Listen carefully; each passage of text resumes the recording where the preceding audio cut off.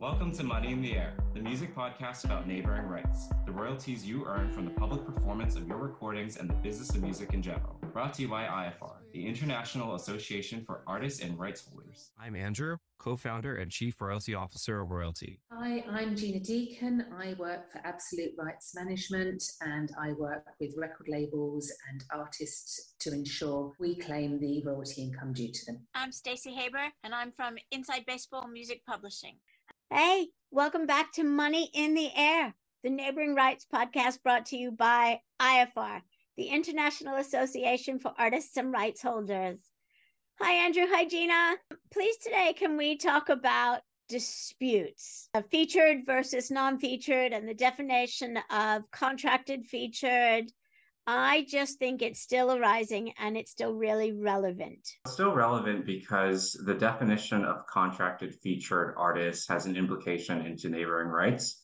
So every single CMO, to my knowledge, has two pools of royalties for artist royalties. And there are going to be featured artist royalties, which is typically a much larger percentage of the overall artist share, and then a non-featured artist share. So this is session musicians, background vocalists that supplement the recording with their performances, but they're not actually a part of the band. They are not the primary artists that's signed with the label that released that recording.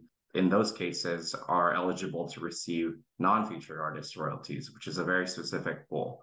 For example, at Sound Exchange, they reserve 5% of all revenue that they collect from performances from SiriusXM and Pandora, and pay it to the AFM SAG-AFTRA Intellectual Distribution Fund.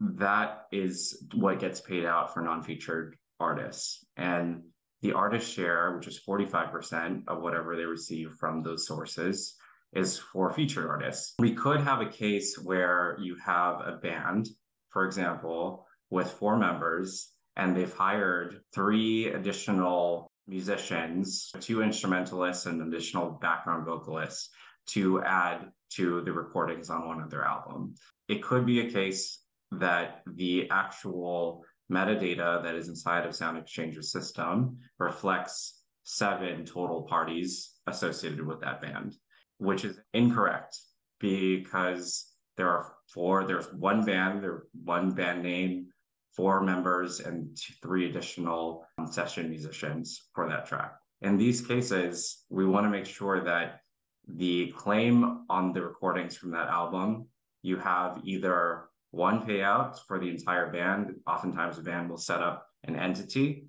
to pay out as a whole, or, which I think is the better way to go about it, is to split everything pro rata between the band members if they don't have an arrangement that differs from 25% for all 4 of those band members. This is an issue if the additional session musicians are listed on the actual featured artists columns in the Sound Exchange database, because then the non-featured artists are essentially pulling income from the featured artist pot.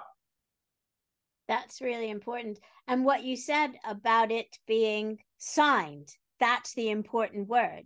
Signed, meaning a contract, an agreement.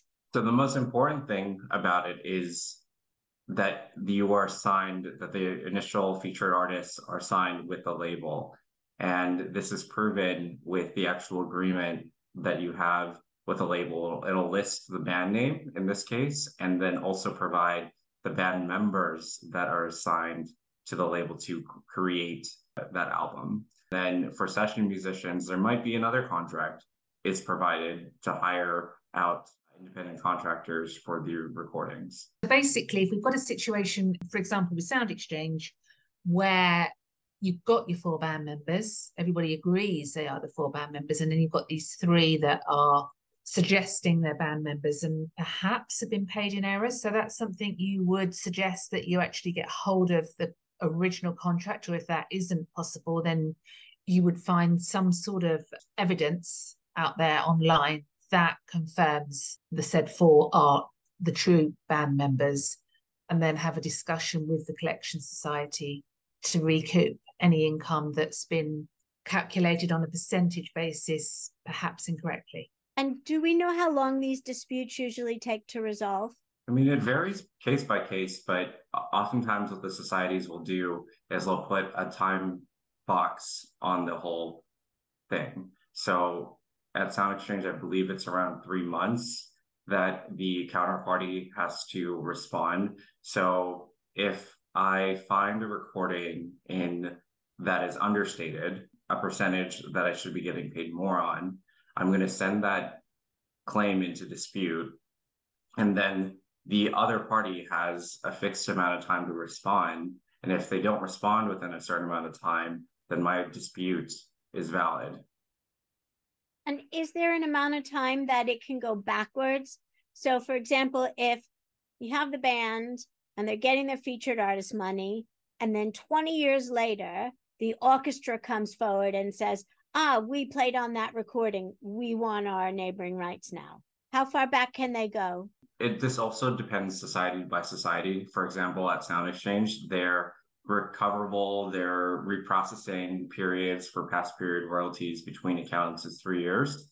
So they would go back 3 years of royalty earnings and then redistribute if that was valid. Now, if it was an orchestra that was disputing this, it wouldn't be eligible because there were non-featured artists. There were not contracted featured artists on those recordings. So that would automatically get rejected, and they would have to go to the AFM, SAG-AFTRA fund, to go get their royalties there. So with PPL, it's around about 6 years. But what you're saying is, if we've got a band that in the top 10, let's say 20 odd years ago, and incorrect royalties have been paid out, the percentages have been split times 7 rather than times 4, 17 years worth is gone, 3 years recoupable. Very good.